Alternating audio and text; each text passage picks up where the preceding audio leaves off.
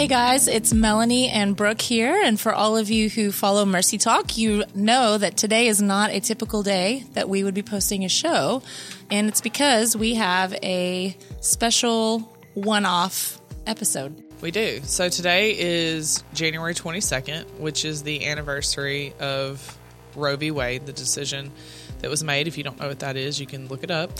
So we had an opportunity to sit down with Nancy Alcorn, our founder and president, and she just shared some things that were on her heart, told some stories about how Mercy even began working with, unplanned pregnancy and things like that. So we hope you enjoy.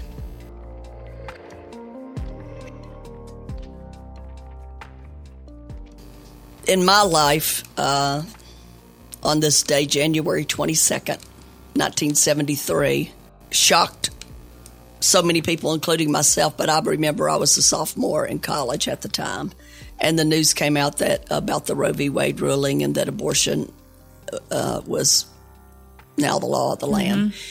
And in that Supreme Court ruling, it shocked the world. And a lot of people say they think it happened because the church kind of went to sleep and took it for granted that nothing like that would ever happen. I mean, this is America, and based on where we are in today's society and what's going on and how good is being called evil and evil is being called good, I guess that we've come so far since that time in the not so good things happening, in my view, as far as what the Word of God teaches and stuff. But it's not a happy day to celebrate, but the reason I wanted to do this podcast is because when I first started Mercy in 1983, and by the way, we just this month marks the 37th anniversary of the starting of Mercy, what was Mercy Ministries, now Mercy Multiplied. Yeah. And when I first started Mercy 37 years ago, we took in girls that had just about every kind of issue you can think of, sexual abuse, addictions, that kind of stuff. But at that time, we did not take in girls facing an unplanned pregnancy. So about 2 or 3 years, and about 2 years after I started Mercy, it was the mid-'80s. And, some of the people listening to this podcast aren't old enough to remember, but others that are older may remember that that's when there was a movement that was taking place called Operation Rescue, and they would literally gather people in all 50 states to go and march at abortion clinics and yell and scream at people. I mean, they would literally fight in the streets and yell and scream at each other. And they called themselves a Christian movement, but they would go block abortion clinic doors and get thrown in jail, and they'd get on camera, and personally, I went to God in prayer and I said, "Do you want me to do that?" And the Lord was like, "No, I don't want you to do that." Even though my heart breaks over abortion, the law of the land now says that it's okay to do that. Right. So physically throwing your body across an abortion clinic door to get on TV, to go get thrown in jail, to draw attention to this is not what I want you to do. Yeah. Now, I'm not responsible for other people's choices, but I'm responsible to be led by the Spirit of God. And so the Lord said to me at that point, I'm just listening to God, what He's speaking to my heart and what He's saying. And He said, the devil would love for you to get thrown in jail because you have a home open where you're taking in young women who need help. But the Lord also said to me that day, you are a hypocrite. And I remember being so shocked when I heard God call me a hypocrite. And it as we all would be. Yeah. And it made me cry. And I go, why am I a hypocrite? Because, I'd stepped out in faith. I was 2 or 3 years into it, and I thought I was doing good. And He said, because I've had, this is the part that broke my heart. I've had young girls call you who are facing an unplanned pregnancy. And in your mind, because we had bought property next door and we were going to build a facility for unwed mothers. That's what we thought we were going to do on that property next to the first home. And in my perfectionistic mind at that time, I thought, well, there needs to be a separate building for girls facing unplanned pregnancy. So the Lord, so I said to the Lord, so I'd go out and speak at churches and civic groups and, Sunday school classes, church, whatever. And I would speak out against abortion. And so that morning, the Lord said to me, you're a hypocrite because you speak out against abortion. But I've had young women call you facing an unplanned pregnancy, and you give them your well-prepared speech of one day we're going to have. Mm-hmm. And for somebody who is a few weeks or even a couple, 2 or 3 months pregnant, telling them one day we're going to have it is not helpful. No. Right. And God showed me, he said, I'm going to give you a choice. You either stop speaking out against abortion or you start doing something to provide a practical way that a girl facing that unplanned pregnancy can choose life. And he said, in your mind, it's Lord, give me the building and then I'll start taking them. But he said, that's backwards. It's you start taking them and then I will give you the money to build the building. So God showed me you can have pregnant girls and girls with eating disorders and girls with sexual abuse and girls with addictions in the same building. Who told you couldn't? Because it's my word that goes forth in power. Right. And my word will not return unto me void. And what God showed me is, I don't even want you to, and all you pro-lifers out there, don't get mad at me for saying this to you. I'm just telling you what God showed me. He said, I don't want you to identify with the pro-life movement. You can say you're pro-life, but I don't want you to identify with the pro-life movement. I want you to identify with the pro-God movement, which is I am the one who knew each person before they were in their mother's womb, and I formed them there. And he said, so I want you to identify with me, because what I would do if I was walking the face of the earth is I would open my doors and I would take in those who want to come and welcome them in. And so that morning I cried quite a bit, and I said, I repented before the Lord, and I said, God, give me another chance. Have another girl. I'll take, from now on, I'll take them. Yeah. And the very next day, I'll never forget it, the very next day, a pastor called me, and this is one reason why I wouldn't want to be a pastor of these kind of situations. Pastor called me and he goes, I've got a situation in my church. He said, I have a 13-year-old who just got pregnant by her mother's 37-year-old boyfriend. So there was obviously activity while mama was at work. And a baby was there as a result. And this young girl wanted to choose life. And that was the first girl, and that was the girl the very next day. And she ended up coming into Mercy.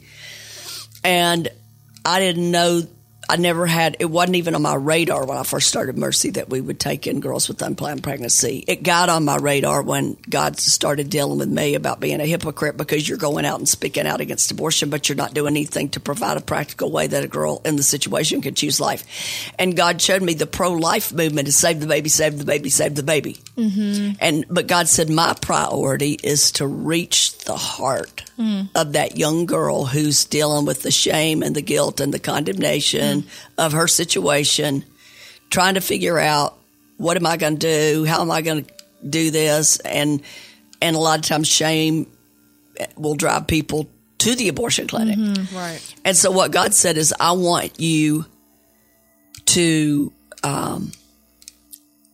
understand that the pro-life movement is all about save the baby, save the baby, save the baby. That's their priority.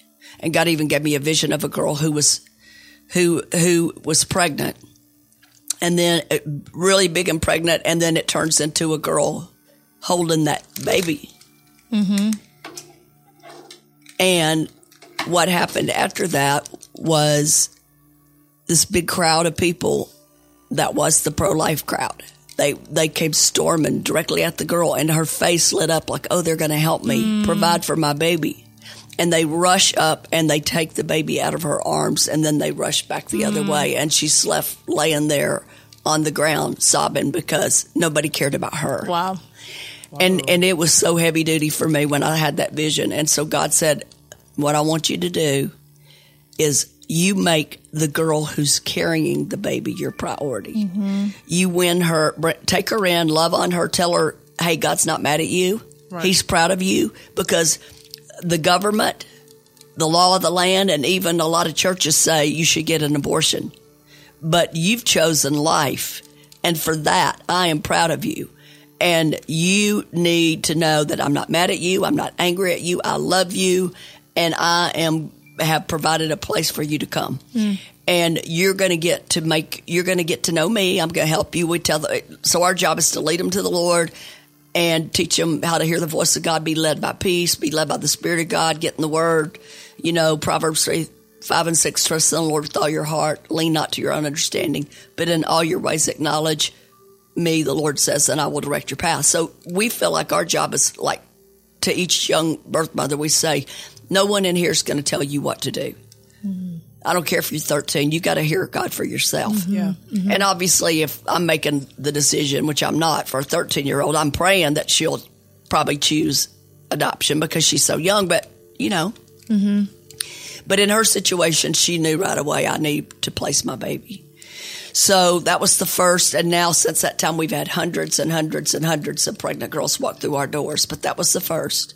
And out of that came the birthing of our adoption agency because we tried to get existing adoption. God showed me what I want you to do is if a girl wants to choose adoption, she gets to choose what she wants in the couple. Have her make a list, what's in her heart, even if it's down to what kind of dog they have, whatever her desires are. Have them list them out. And if she wants to parent, then you help equip her to become the best parent she can be. And so out of that first one, when she chose adoption, I didn't realize that was going to be the birthing of us establishing our own licensed adoption agency. But it was the beginning of that because we tried to get existing adoption agencies to work for us. We're taking the girl in free of charge, as we do all the young women that come to Mercy. We're providing for all their needs, medical, nutritional, everything, prenatal, all that stuff. And the adoption agencies we reached out to they were unwilling to promise that they would meet the girls' requests because it matters to our girls that they get, once they receive Christ and experience Him, they want them in a home that's going to raise their baby that way. They also want them in a home, that is going to, they want all that they have in their heart for their baby to be honored. Well, the existing adoption agencies gave us a speech about, we have this list we go down, and we can't promise that, and we can't promise they'll get put. So I said, okay, so you're telling me that if a girl requests that a baby be placed in a strong Christian family that maybe goes to an interdenominational church, or let's say she requests Baptist, or let's say she requests Catholic, whatever. You're telling me you won't honor this? Well, no, we can't promise that. Oh, and by the way, we charge couples $25,000 agency fee. And by the way. And I'm like, okay, what's wrong with this picture? Right. We're taking the girl in free of charge. We're raising the money to care for her. And then they want to turn around and not honor the girl's request and charge that kind of agency fee. And the Lord showed me right then. He said, I don't want any of this to be about money. I don't want the couples to be charged. I don't want the girls to be charged. Obviously, you could encourage the couples to become a partner with Mercy if they adopt a baby. And if there's any outstanding medical or legal, that's their responsibility. But you are not going to be charging them a quote-unquote agency fee because none of this is going to be about money. I'm going to bless you because you make it about ministry, not about money. And so that was the beginning of... And the way God gave me the idea, not the idea, was just wisdom from Him about having the girls write down what's in their heart for their child is I remember that when I found out that first girl was choosing adoption, I remember like going home and being so heavy in my heart. And I got down on my knees. I don't usually...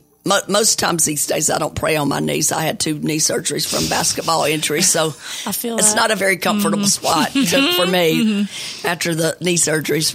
But that particular, I remember feeling so heavy. I just was down on my knees, and I had my head on my bed, and I was just sobbing. And I'm like, God, I said, God, I'm not you. Who am I that I get to decide who somebody's parent should be? Wow, yeah.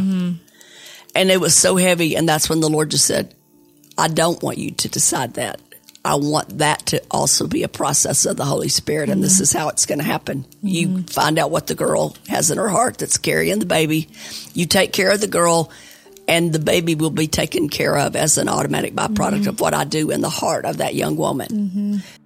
The only thing that I'm thinking maybe just to add before we wrap up today, and if you guys have any final thoughts, be sure to throw those in. But, you've talked a lot about just how we love on those girls when they come to Mercy. And I'm going to guess that there's probably a lot of people listening today who maybe they aren't in the middle of that decision, but they know someone who is, or they're going to know someone who is. And I'm going back to a conversation that I was part of a long time ago, but it was with a young girl who was in the midst of trying to decide whether or not she was going to do this. And the fact that she was even considering abortion, everyone in her close inner circle, family, church, and the thing, they were freaking out on her. And it really became kind of what you described, Nancy, where it's like all of a sudden her life didn't matter. They were only worried about that baby, right. And of course they were worried about her and the ramifications it would have on her. But what ended up getting communicated to her, she's young, she's terrified. And I remember sitting and hearing her talk, and I'm like, she is scared out of her mind. She doesn't know what to do. She needs to be loved on. She needs to be given choice, because there were some people that were trying to force it on her, and it was making her actually push up against it and run the other way, so she needed to be given that freedom of choice, but she really needed they needed to tend to her in that moment, and all of that fear and all of that shame for the pregnancy in the first place, just so much of that needed to be tended to before she could even really make a rational decision. But because people were just going crazy on her and, just you can't do this, you could never take a baby's life, and there's her parents, all these people, she was freaking out even more. And so I don't know. I took a lot from that.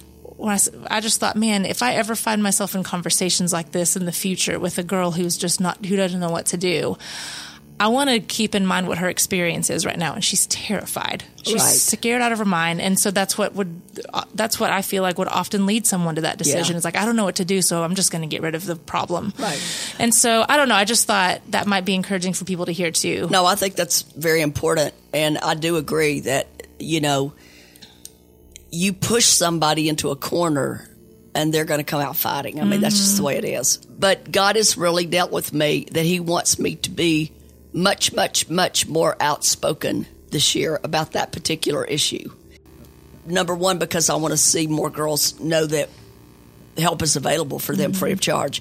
Number two, I want people not to buy into the rhetoric of Planned Parenthood. They say it's not about making money. And so I'm going to take you at your word, Planned Parenthood. I'm going to say that your abortion-performing clinics are not about making money. Therefore, I challenge you to prove that by performing abortions free of charge, because we take the girls in free of charge here at Mercy who want to choose life. So if a girl wants to choose your way of doing, then you say it's not about making money. I dare you to prove it. I dare you. And if you're out there listening to this and you've had an abortion, you need to know that that's not meant to shame you, because God's not mad at you. And so our message to people who've had an abortion is, you know what? God loves you just as much post-abortion as He did pre-abortion. And He's not angry. He's not mad. He's not condemning. And we're not either. If you choose to go to an abortion clinic and get an abortion, you need to know that if you are hurting after you do that, that we're still here for you, and you are just as welcome in this program after as you are before. That's so good. But I'm glad thank y'all. I think for this show to be on the actual anniversary date of Roe v. Wade, I look forward to the day that we no longer have this Roe v. I look forward to the day we can celebrate the day that it gets overturned.